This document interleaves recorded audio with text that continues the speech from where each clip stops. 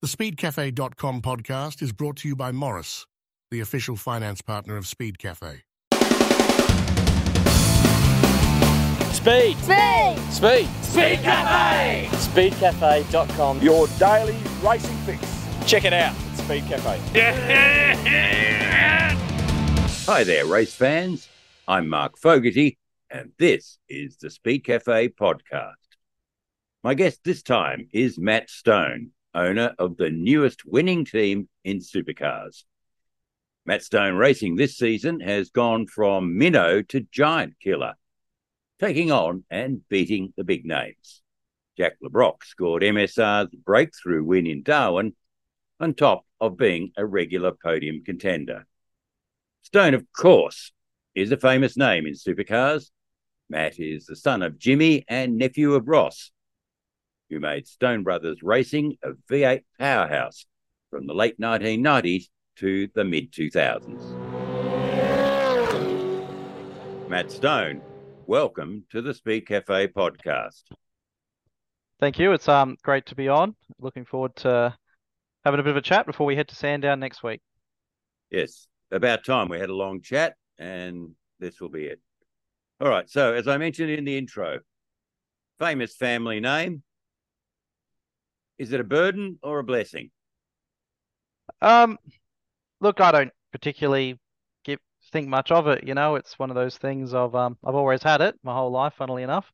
And you know, I guess you'd say the burdens and the blessings that come with it have always just been part of the parcel. So for me, it's who I am and where I've come from, and I don't really give it much thought past that. But certainly having the the people that come with the pedigree, being my old man Jimmy and obviously Uncle Ross as a part of my career, has certainly been anything. You could only call that as an absolute blessing. The wealth of knowledge and experience that those guys have handed down has been unimaginably valuable.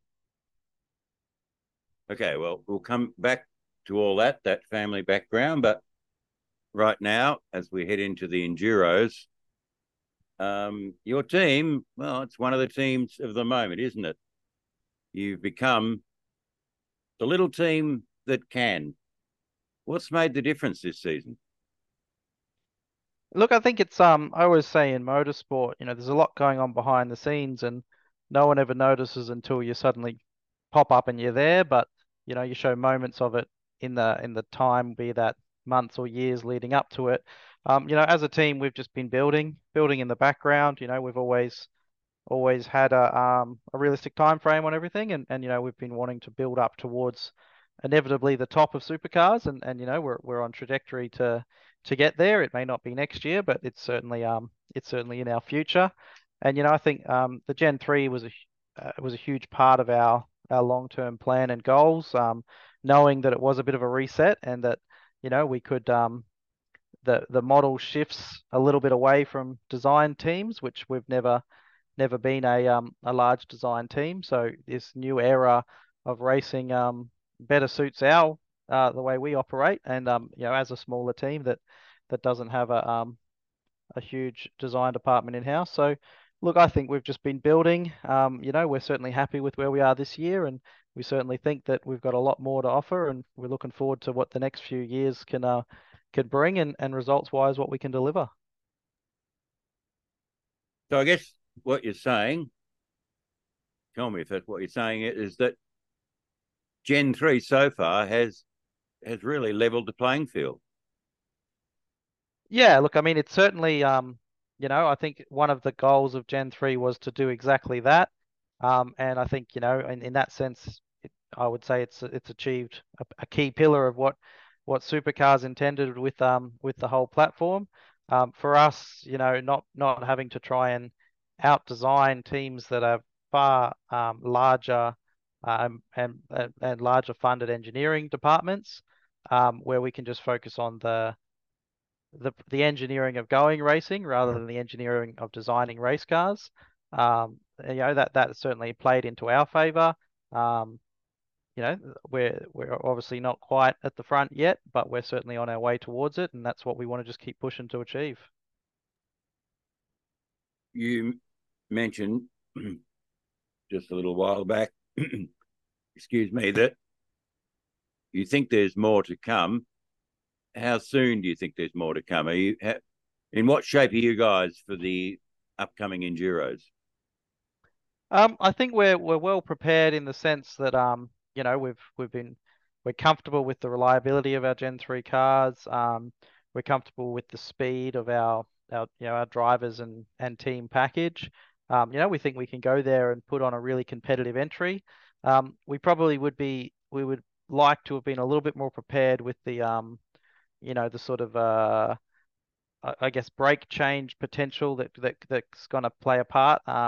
Obviously with Gen 3, the brake package was not meant to require changing at either Sandown and Bathurst, but it's proving more evident that it will, and obviously that development of those processes have come quite late in the piece to all teams. So it's not that we're singling ourselves out here, but I think comfortably we would have liked to have had more time to practice and rehearse the potential brake changes that are going to occur at Sandown. But in that sense, we're not alone. I think every team in pit lane is wishing they'd had more time to better understand what we're going to have to do in the fast lane on Sunday. Good combos, and well, on top of that, reliability is going to be keen, isn't it? Key. Yeah, absolutely. Like we're very happy with Jaden Ojeda obviously returning for another year with the team. We think that there's a future star in the making in him, and obviously being in several years in a row with the team in that co-driver seat, we know exactly what we're getting with him, and I think the strength performance wise of him is going to be great. Partner that up with JLB and currently in fine form. I think that makes us have a really strong entry in car 34. Cam Hill has been in all the longer races we've had this year. He's proved to be quite strong, and in the short races too when he gets qualifying right. So I think Cam's going to be very strong at the Enduros, and obviously with Jalen Robotham, who is he's not a Bathurst virgin. He did do the 1000 last year, but certainly for Sandown, having never driven on a super soft tire other than the test day we did with him this week. That's going to be a challenge for these new guys with the super soft tire and the Gen 3 cars. It's certainly going to play a part in some of the co-drivers that haven't had a lot of mileage. Well, Matt, as they say in show business, you're an overnight success that took years in the making. You've been in this business, now over a decade. In the main game, of course, relative newcomers, but still, it's been a long, hard journey, hasn't it? Yeah, absolutely. And look, we've always looked at growing organically. Every year we try and do better results than the year before. And if we keep that true every year, then there's only one place you can end up, and that's at the very top. Obviously, the closer we get to it, the more competitive it is. And, we're having a great run this year, running in the top 10 in the championship. And, the goals we'd like to set for ourselves next year is to get in the top 5 of the championship. We won our first race. We got a little bit hooked to the sensation of it. So, we want to go out there and win more races this year and obviously continue that winning form next year. So the goals are there. We spent years building up to the point where we can be competitive and race winners, and now we want to work on honing in on that ability and making it more and more frequent. And I think that's the goals that we're working towards, and that's what we want to achieve. How do you build, a small team up into being a regular race winning and championship contender? Because it's not just bits and pieces. It's people and it's funding as well, isn't it?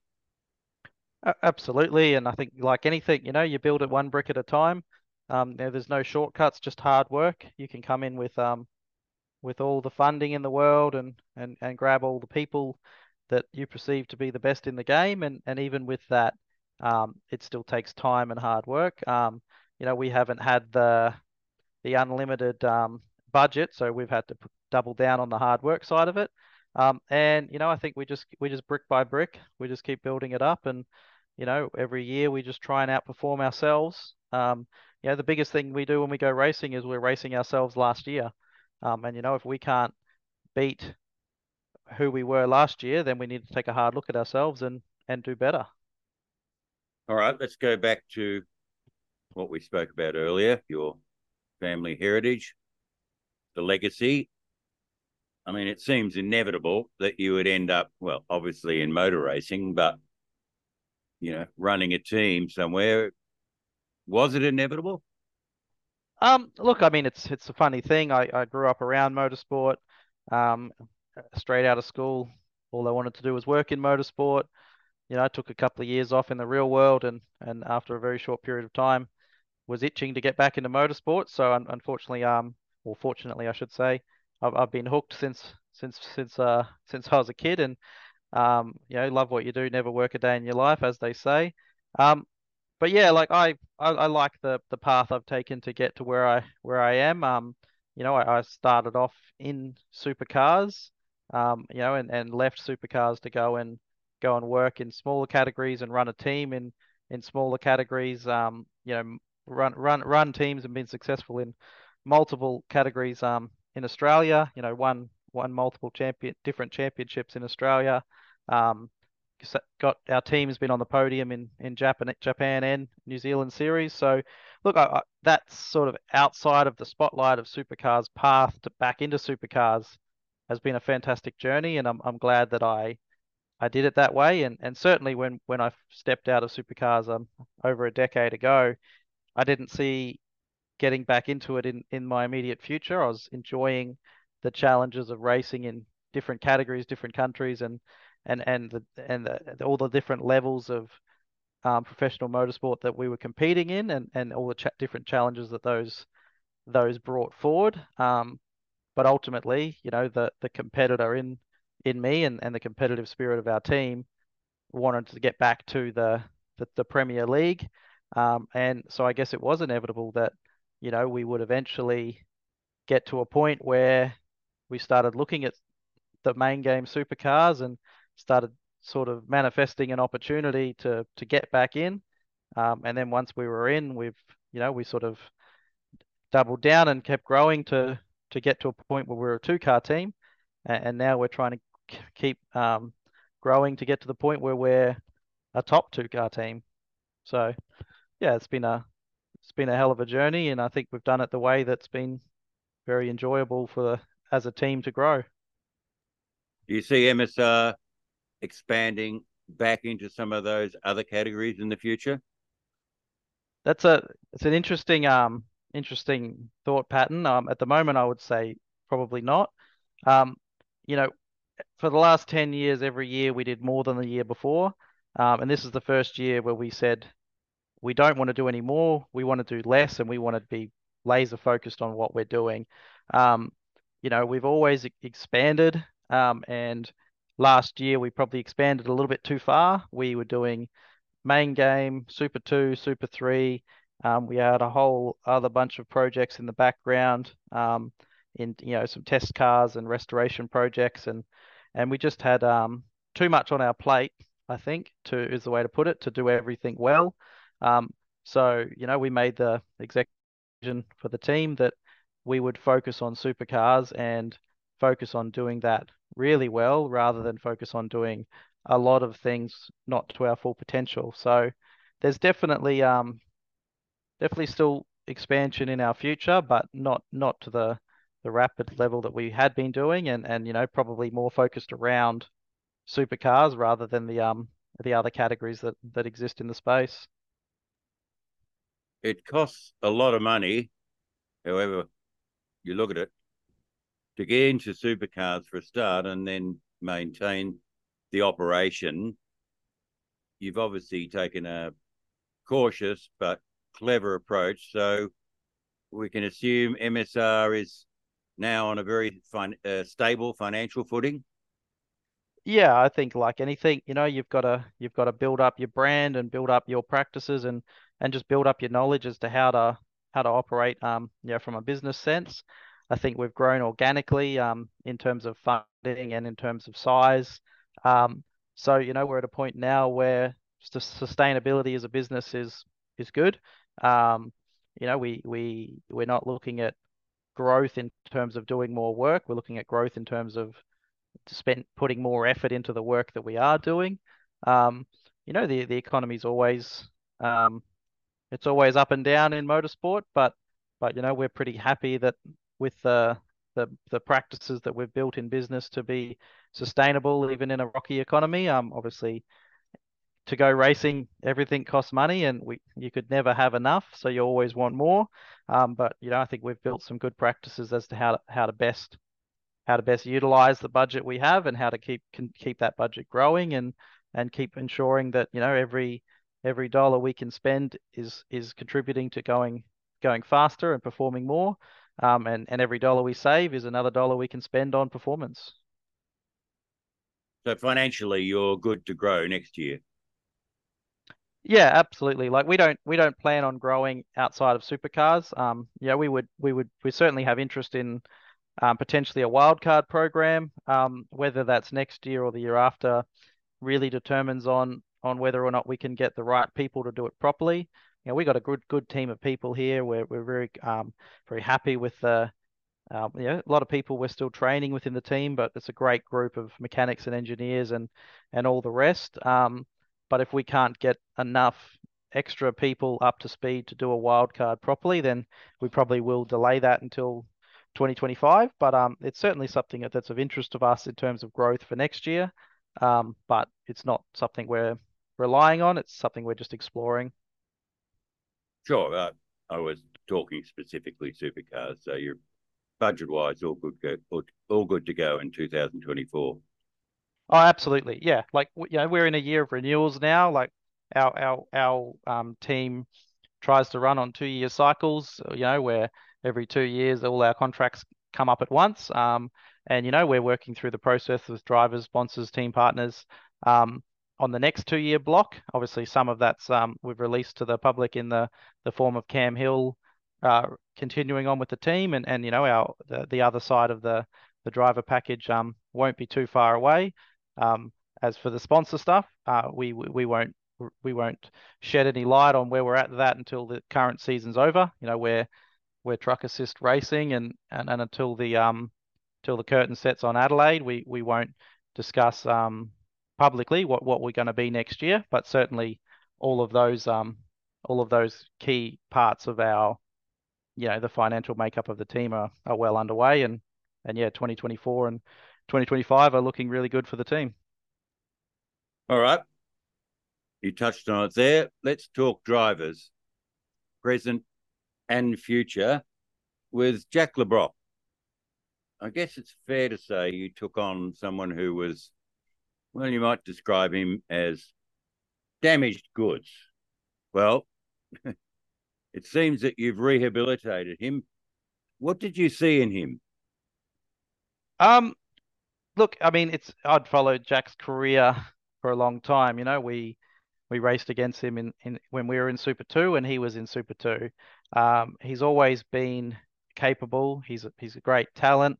But not everyone gets the right opportunities, and not everyone gets the right mindset at the right times of their career to make it work. It's a brutal sport to be an athlete in. For every guy that makes it to one of those 25 spots at the top, there's a lot of guys that could have, but something just didn't quite go their way. We certainly saw potential in Jack. Probably more specifically in the potential for him to qualify. I think that was the thing early on that I thought was a key strength in his driving. I think obviously coming out of the previous 2 seasons with 2 other teams, he probably wasn't looking like the shiniest of candidates, but we looked past that and looked at his career and his talent as a whole, and we were confident that if we could get his head in the right space, get the right team environment behind him, that we could get results. And it's a shame that we're not continuing those results with him into the future. Obviously that was the plan up until the silly season got a hold of us all not that long ago. Yeah, so that leads to the next question. So how difficult is it going to be to replace JLB? Look, I think we're in a fortunate position where, there's the grid is contracting next year. There's a lot of teams investing in bringing in rookie drivers. Obviously, you've got Stanaway coming out of the shadows of the background in supercars. So, I think there's some guys that are currently in the field that perhaps shed a light on JLB of 2 years ago that have great potential in their ability, but haven't necessarily had the greatest run. I think we're a small family team, and we have a great culture of working together, and I think we're able to bring out the potential um in a good atmosphere to go racing and have fun, and bring out the performance potential of try and get some of these guys to maximize their potential. So look, I think there is a really good group of guys that probably won't be on the grid next year despite their experience. And I also think there's one or two really good rookies that deserve to be on the grid but may not get the opportunity. So, I sit there and get to look at all of those candidates and really just take my pick. And I can look back at their careers to date and decide who I think's the best fit and best potential for us to keep delivering results next year. Have you decided yet? The process is getting very close, is probably how I would say it on the record. But yeah, we're setting some pretty steep goals for ourselves as a team. So, we're taking that decision very, very seriously, and making sure that we get the right candidate that we can deliver on our expectations. And you've just confirmed, entirely expected, but you've just confirmed that you've re-signed Cameron Hill on a multi-year deal. So you obviously see him as a big part of the future. Absolutely. I think, Cam's come out of being very successful in a lot of categories, quite competitive ones, be that Toyota 86 Carrera Cup, and then obviously Super 2 last year. We saw a lot of potential there, and coming into the Gen 3 era, we thought a rookie that traditionally we'd go for someone that had been in Super 2 for 3 or 4 years, whereas we saw someone who had a little bit more experience in other categories as being favourable, given that the Gen 3 cars we knew were going to be different to last year's supercar. So in Cam Hill, we saw a lot of potential, and in his results this year, although on paper and points they probably don't show it, as a team we've seen enough to make us be excited about his future. He's shown that when the day goes right and he's in the right space, he can qualify the car up the front. And with the sprint round formats that Supercars has, qualifying is the key. It's far easier for us as a team to refine the race pace and racecraft, and really bring out the best in that qualifying potential. He's had a bad run. It's as a team, it's been fortunate that all of our and this is unfortunate for Cam Hill and unfortunate for that side of the garage, but all of our teething issues that we've had with Gen 3 have fallen on that car out of pure coincidence. And that's meant that we've had a very fairly incident-free year for JLB, which has led to a strong championship position at the moment. But unfortunately for Cam Hill's car, we had a couple of issues early on with the refueling equipment not working properly. He's had a couple of little spins and a couple of little tangles on track. We've had some pit stop issues with wheel nuts that happened on his car.